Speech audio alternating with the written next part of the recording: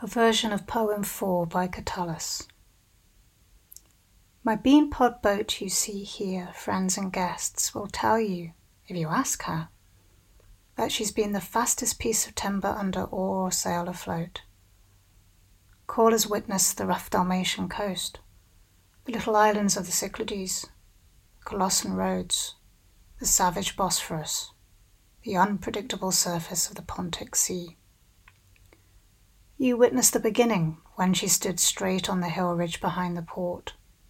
In your waters you saw the new oar blades first flash.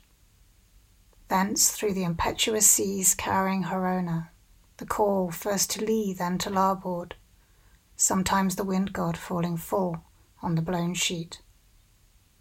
Finally, no claim on the protection of any sea god on the long voyage up to this clear sea.